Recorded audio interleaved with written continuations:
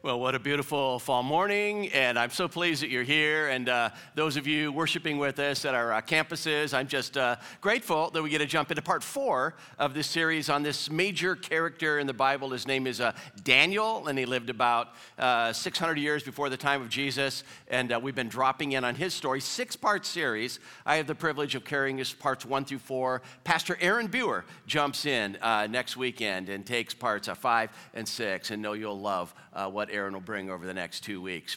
And so let me begin just with a podcast question. Show of hands here and at our campuses as well. Have any of you ever listened to a podcast called How I Built This?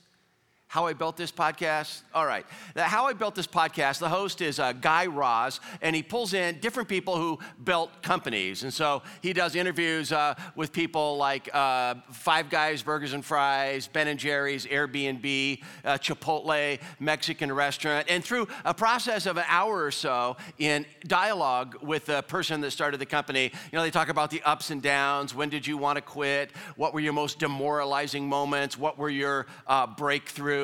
But with each entrepreneur he talks to, with each person who started a company, he always ends by asking the same question. Program always ends with a question to the person that launches this successful company. This is a question. So, how much of your success do you attribute to hard work, and how much of it was luck? How much was hard work, and how much was luck? Now, no one has ever said 100% luck. Everything just kind of fell together. There's always kind of this pause, and like, man, it took an incredible amount of work to get this thing off the ground. But then almost everybody is also just kind of like, with the voice of humility, to talk about things that were beyond their control that happened, some fortuitous moment, good fortune that entered the picture, relatives that gave them money to invest early in the company. Some people talk about a major store that did this massive order that was their breakthrough moment. Other individuals, they talk about a mentor that came their way, a word of advice that they received, or some other kind of breakthrough out of the blue, someone that encouraged the project, a staff person that did marketing that helped it get airborne. And so almost everybody says it's just this combination of really hard work, but also this voice of humility. It talks about how there were factors beyond their control that assisted in the success. I want you to keep Guy Raz's question in mind. How much of this was hard work? How much of this was luck? As we travel together to Babylon the Great. There's just an image here of the city of Babylon, kind of like artist's rendition of the city. This Babylon in 600 BC was the Babylon of Nebuchadnezzar the Great. It wasn't a new city.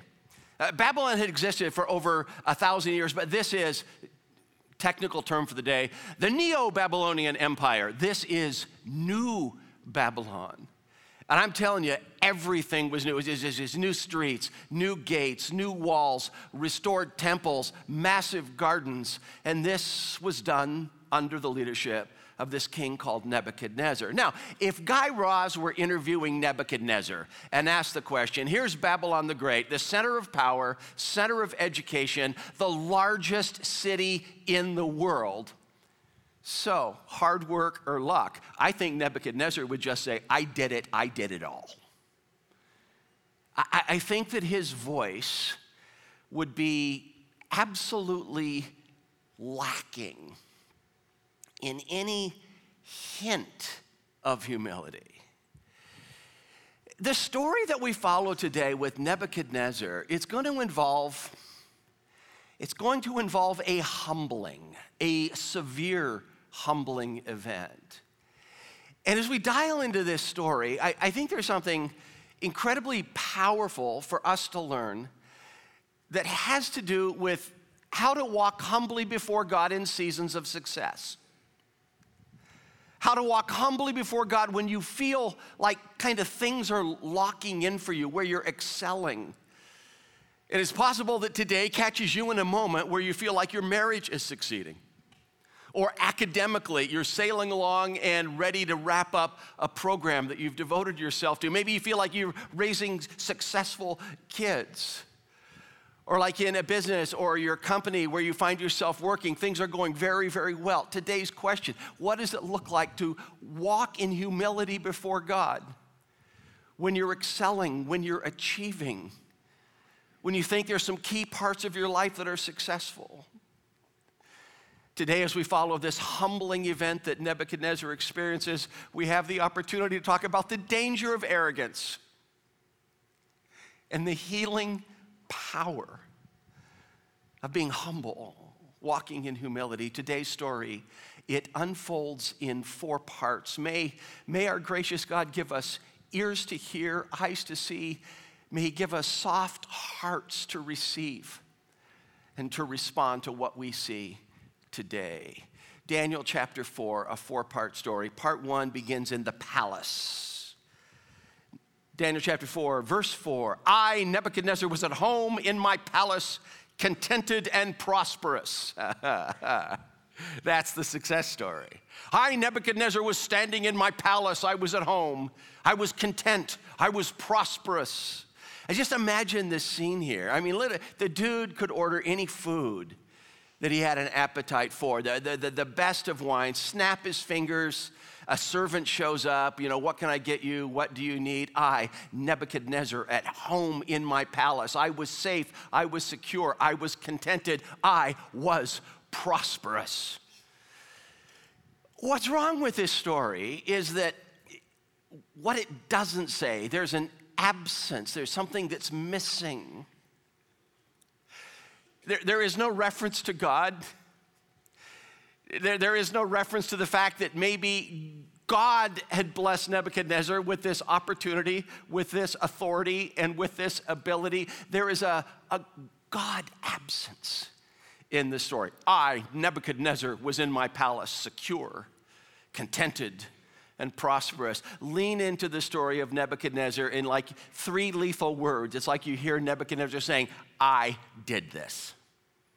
Babylon the Great is really Nebuchadnezzar the Great. I did this. And there's a reason why Nebuchadnezzar would feel like I did this, because he did.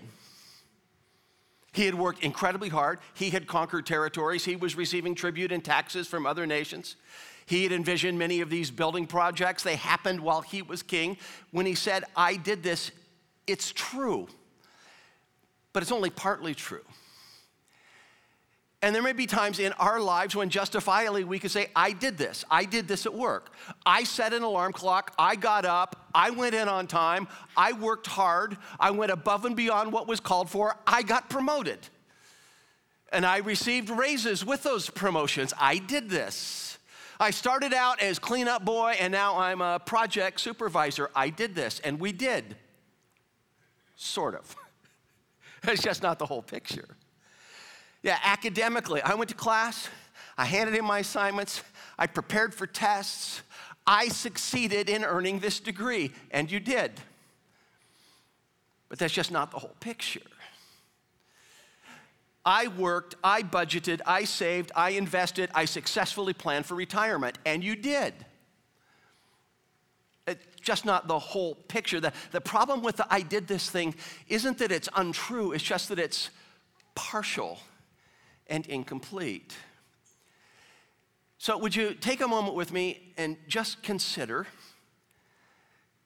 certain things in life that we can't take responsibility for, that we didn't do. I made some decisions in life.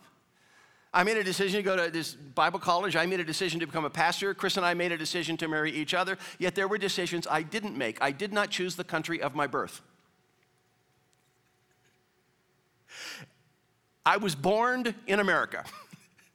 I didn't choose that. And my reality might be wildly different as far as opportunity.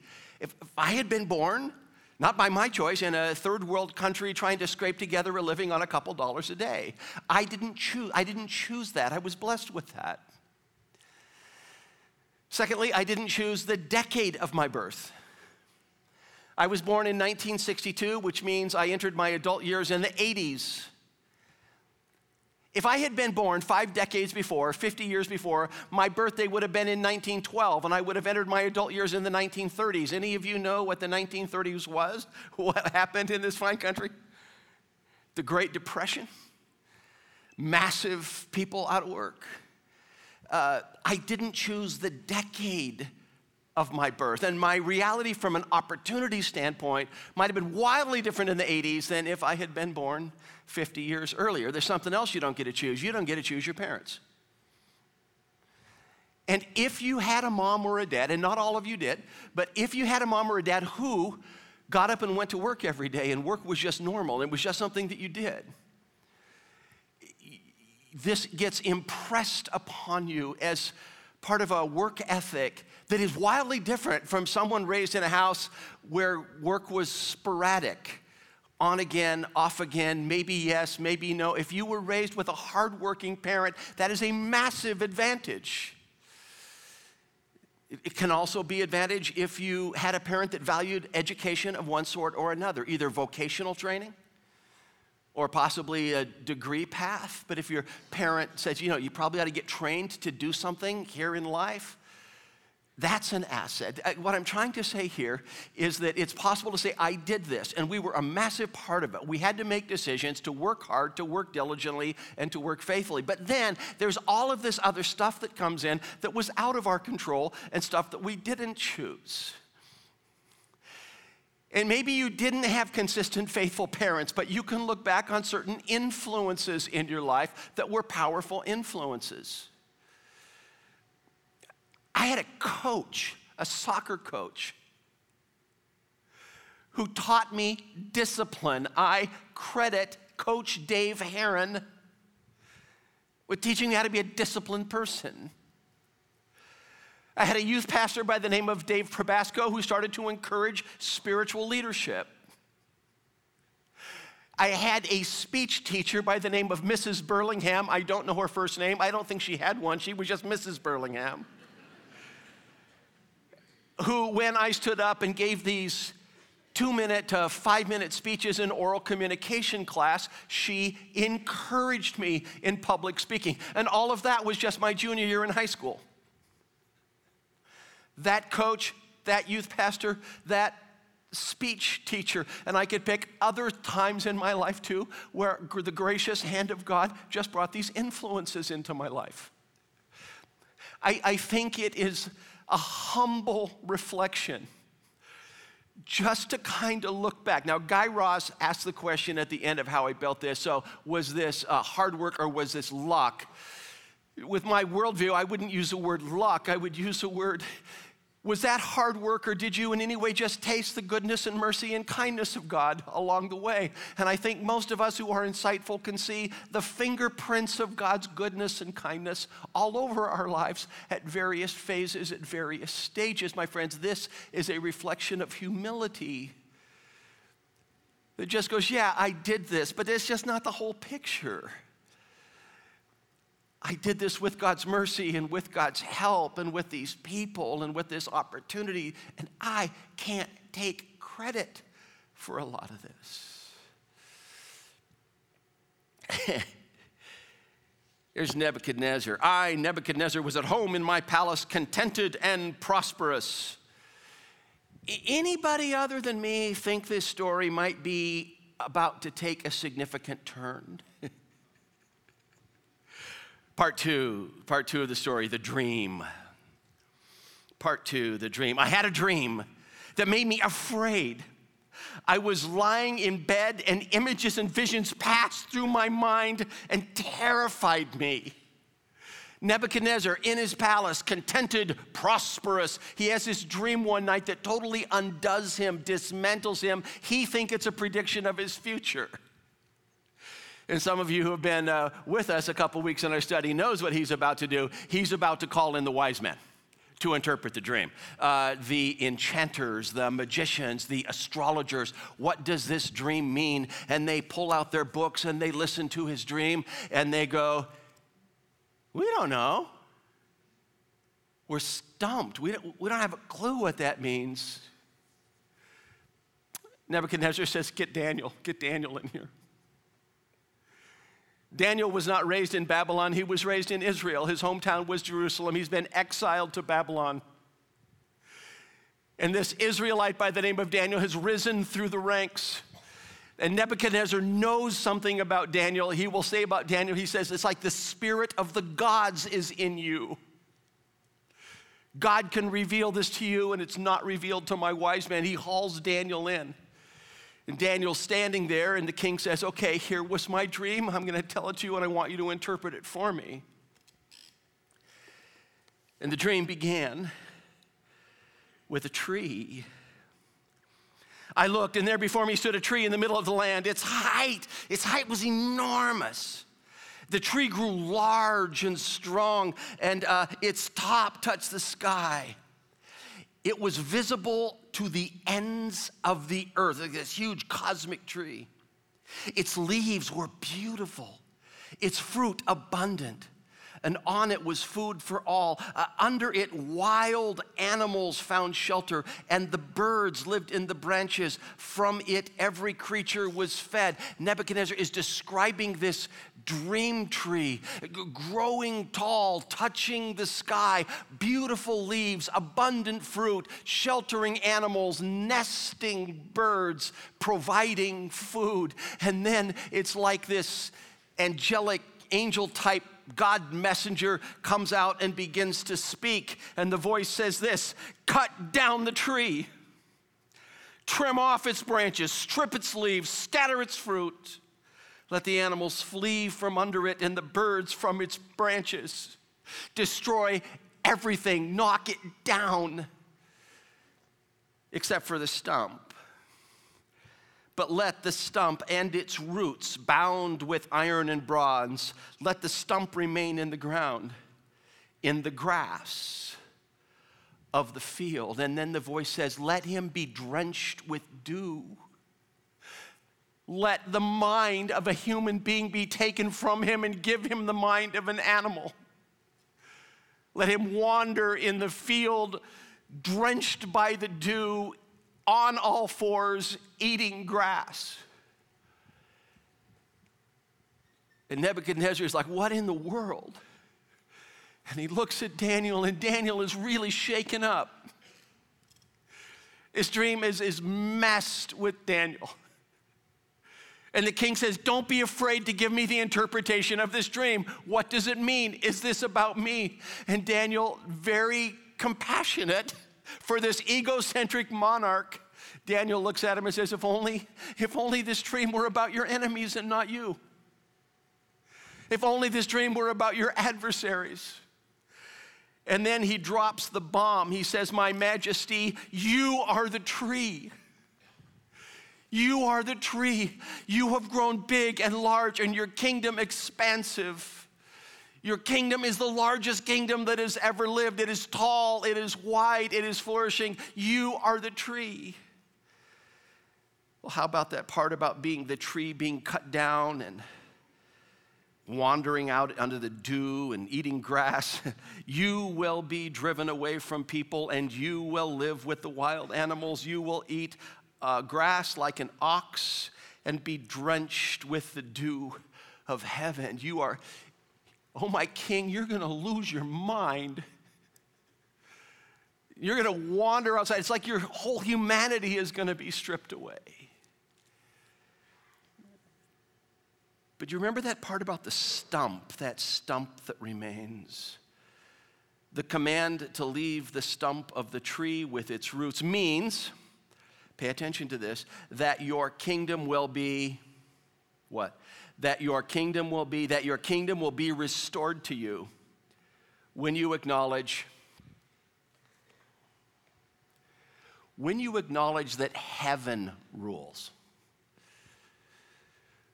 When you humble yourself and you acknowledge that there is a God in heaven and he gave you this platform and he can take it away.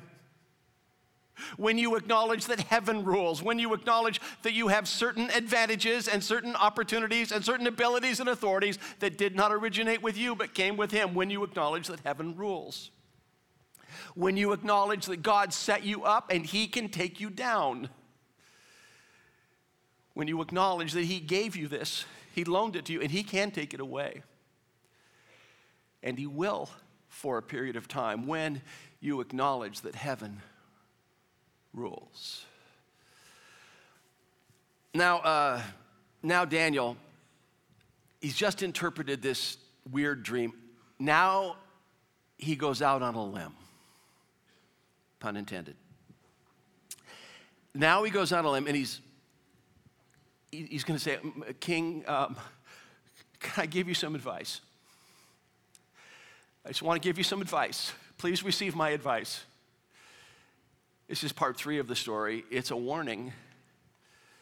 It's a warning for Nebuchadnezzar to humble himself. Therefore, your majesty, be pleased to accept my advice.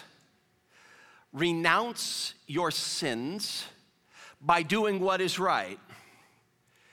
Renounce your wickedness by being kind to the oppressed. I mean, who knows? It may be that then your prosperity will continue. Just humble yourself, humble yourself. Who knows? Maybe this wild animal out in the field being drenched by the dew, eating grass, maybe that won't happen. Maybe God will see your humility and allow your prosperity to continue. Interesting note in there. Renounce your sins by doing what is right, and renounce your wickedness by being kind to the oppressed, by being kind to the oppressed. Do something for a second. Let's just go back to that picture of Babylon the Great. This dude constructed a massive amount of palaces and temples and streets and walls and gates and gardens and fountains in a very short period of time. How do you do that? I suspect that there were a whole lot of people who were working for way less than minimum wage.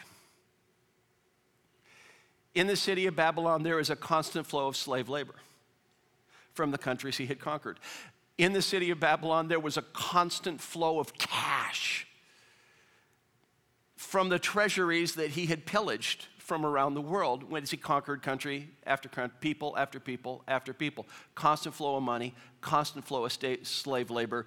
And Daniel says to him, you may humble yourself by being kind to the people you've been crushing. Listen, I think there's something in here for us. It's very powerful, even if you haven't been crushing anybody. And it just had to do with the connection with two words. And these 2 words are humility and kindness. Humility and kindness. I think this is helpful for this reason. Humility is an abstraction. Are you humble? I don't know. And if I think I am, does that mean I'm not? Humility is an abstraction. But here we go. What if I practice humility toward God by showing kindness to people? Think about that. What if one of the ways to walk humbly before God is kindness to people? What if we're humble to the God we can't see by being kind to people we can see and know? And so just imagine a wife who says, I humbled myself before God. You humbled yourself before God. What did that look like? I started showing respect to my husband even when I didn't want to and even when I thought he didn't deserve it. What if we practice humility toward God by showing kindness to people? And the dude says, yeah, we came to a breaking point and I had to humble myself before God. You say, well, what did that look like? I humbled myself before God by starting to be sensitive to my wife and her needs.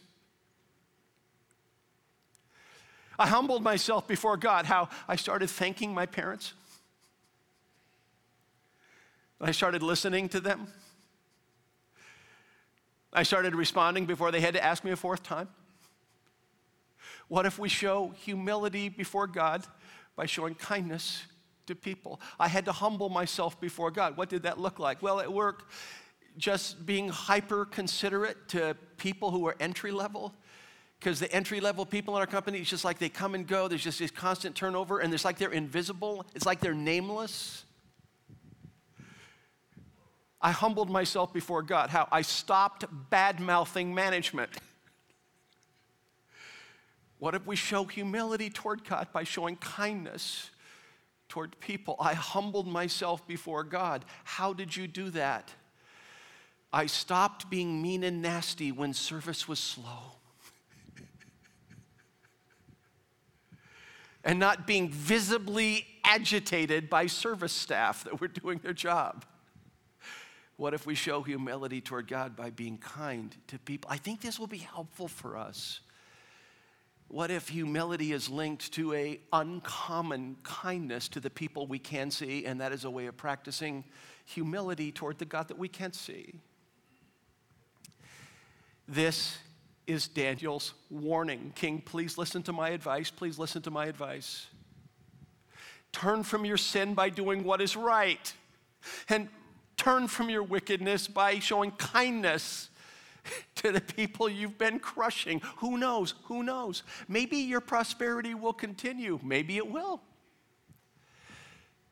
Let's see. A year goes by. At the end of a year, we read that Nebuchadnezzar is on the roof of his palace. Think balcony here, surveying the majesty of great Babylon, Babylon the Great. And this is what comes out of King Nebuchadnezzar's mouth. Nebuchadnezzar, is this not great Babylon that I have built as the royal residence by my mighty power and for the glory of my majesty? I did this by my power and for my credit. It was done by me. It was done for me. And go, oops, dude, it's not like you didn't get warned. Into the field you go. Part 4 of the story.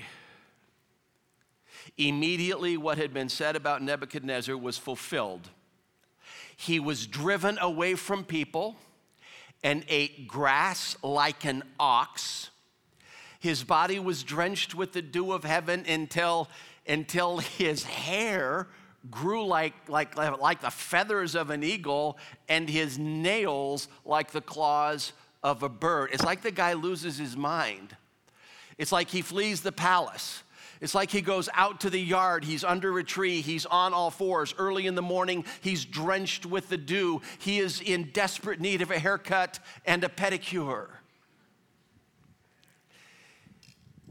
Into the field you go. Now, just at the risk of stating the obvious, what this passage tells you is that if you don't humble yourself, the same thing is going to happen to you. Well, not exactly this, but something will. It's a common proverb. It's a proverb that's often used in English. It's actually taken from the Bible, the Old Testament book of Proverbs. It's this one here. Proverbs 16:18, pride goes before destruction and a haughty spirit before a fall. Can you read that one out loud with me? Ready?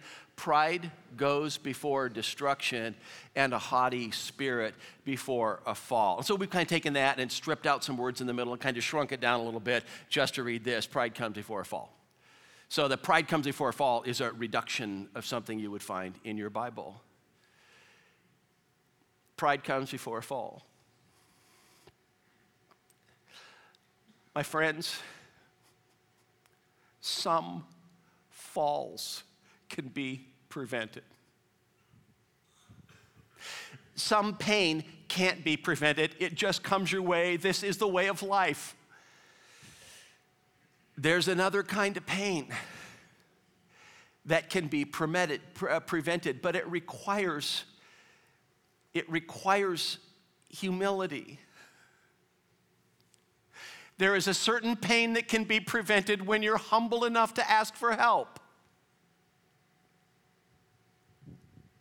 There's a certain kind of pain that can be prevented or at least tempered by seeking out your campus pastor and saying, look, we're drowning here and we don't know what to do.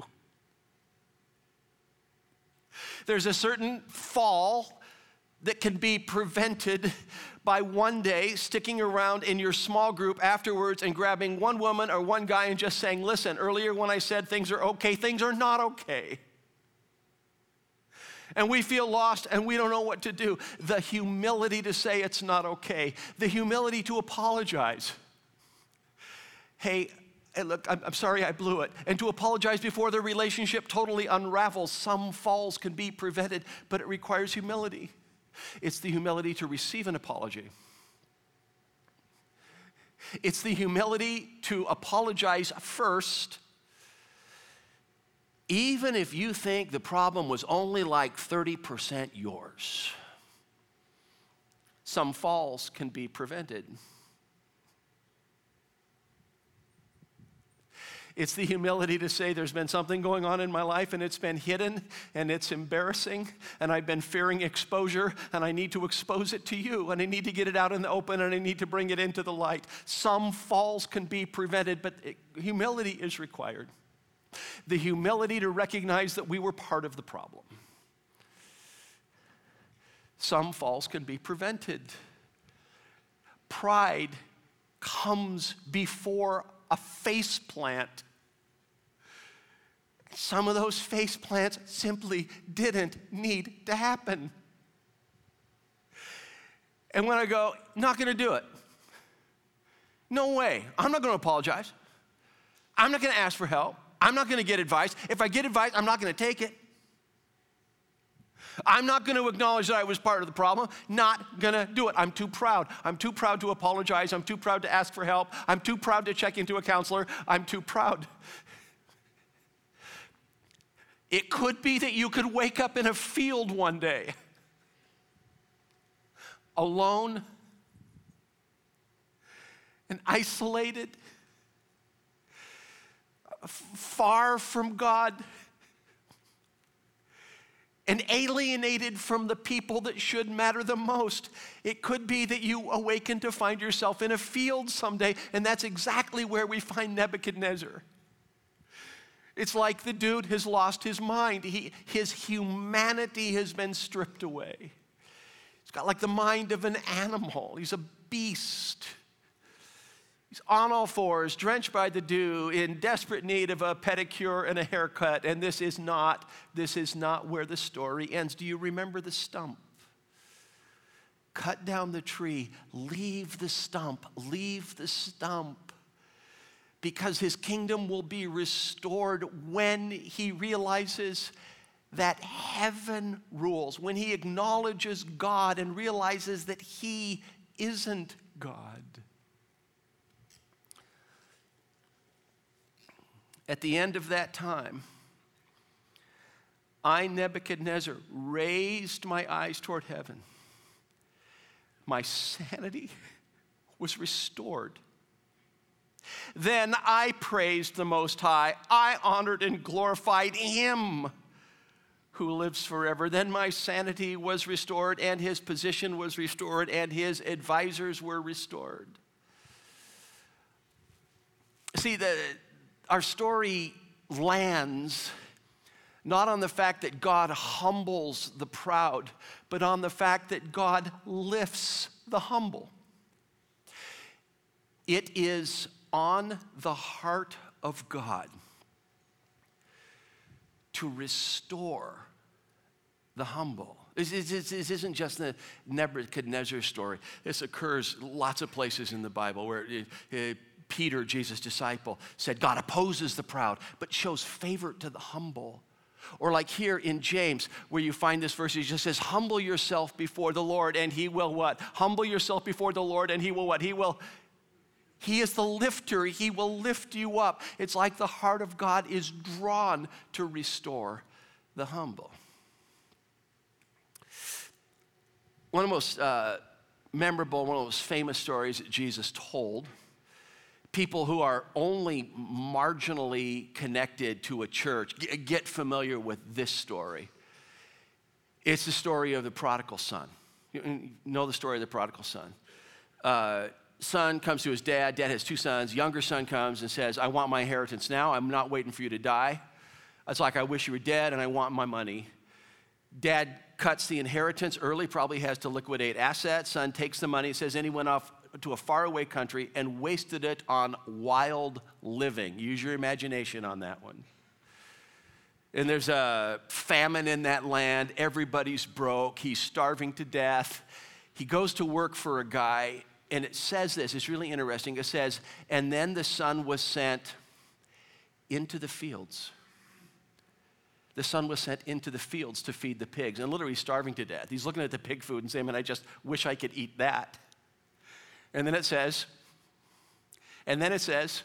he came to his senses. And he said, I'm going to go back home. I'm going to apologize. I'm going to say to my dad, I've sinned against heaven and against you. I'm not worthy to be called your son. Just make me like one of your hired servants. My dad's slaves are eating better than I am. And the story, the prodigal son is making his way home. We can imagine he smells. We can imagine he's ragged. We can imagine he's skinny. And the dad sees him at a distance, runs out, and he throws his arms around him, welcomes him home, and throws a welcome home feast.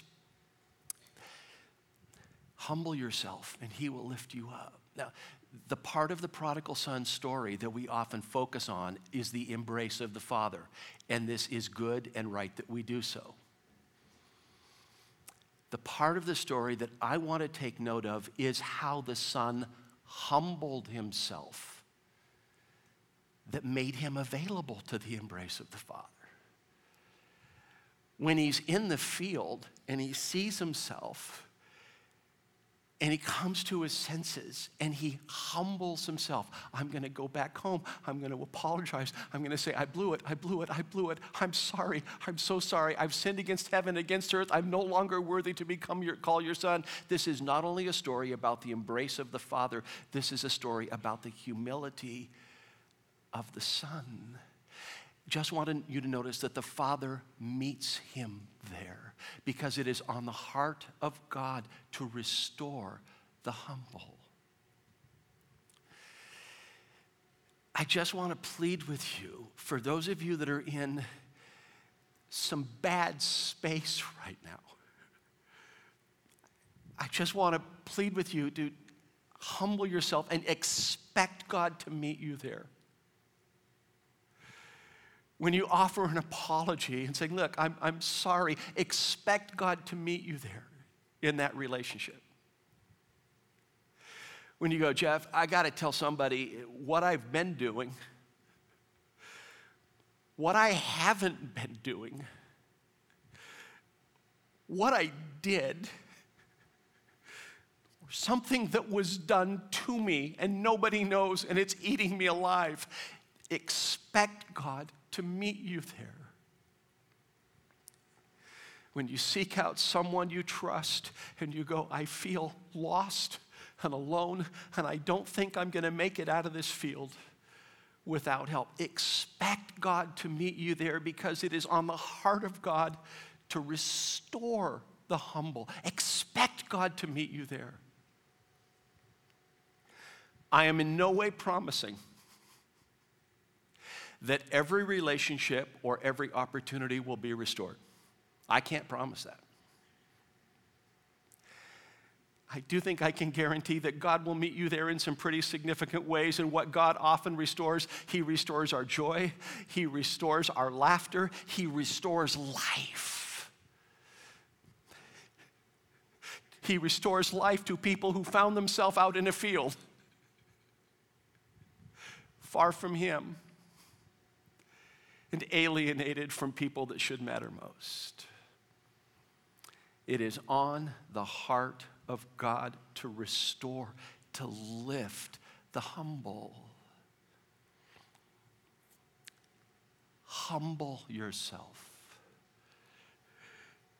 and He will lift you up. Humble yourself, and He will lift you. This is the God who specializes in restoring the humble. And so, gracious God, we give thanks that we were able to gather and open this word and open our hearts and see this King Gracious God, give us hearts that are soft, moldable, changeable. Transform us one day at a time as we walk in humility before you. We ask this in the name of Jesus, who humbled himself when he came here for us. Amen. Have a great week. We'll see you.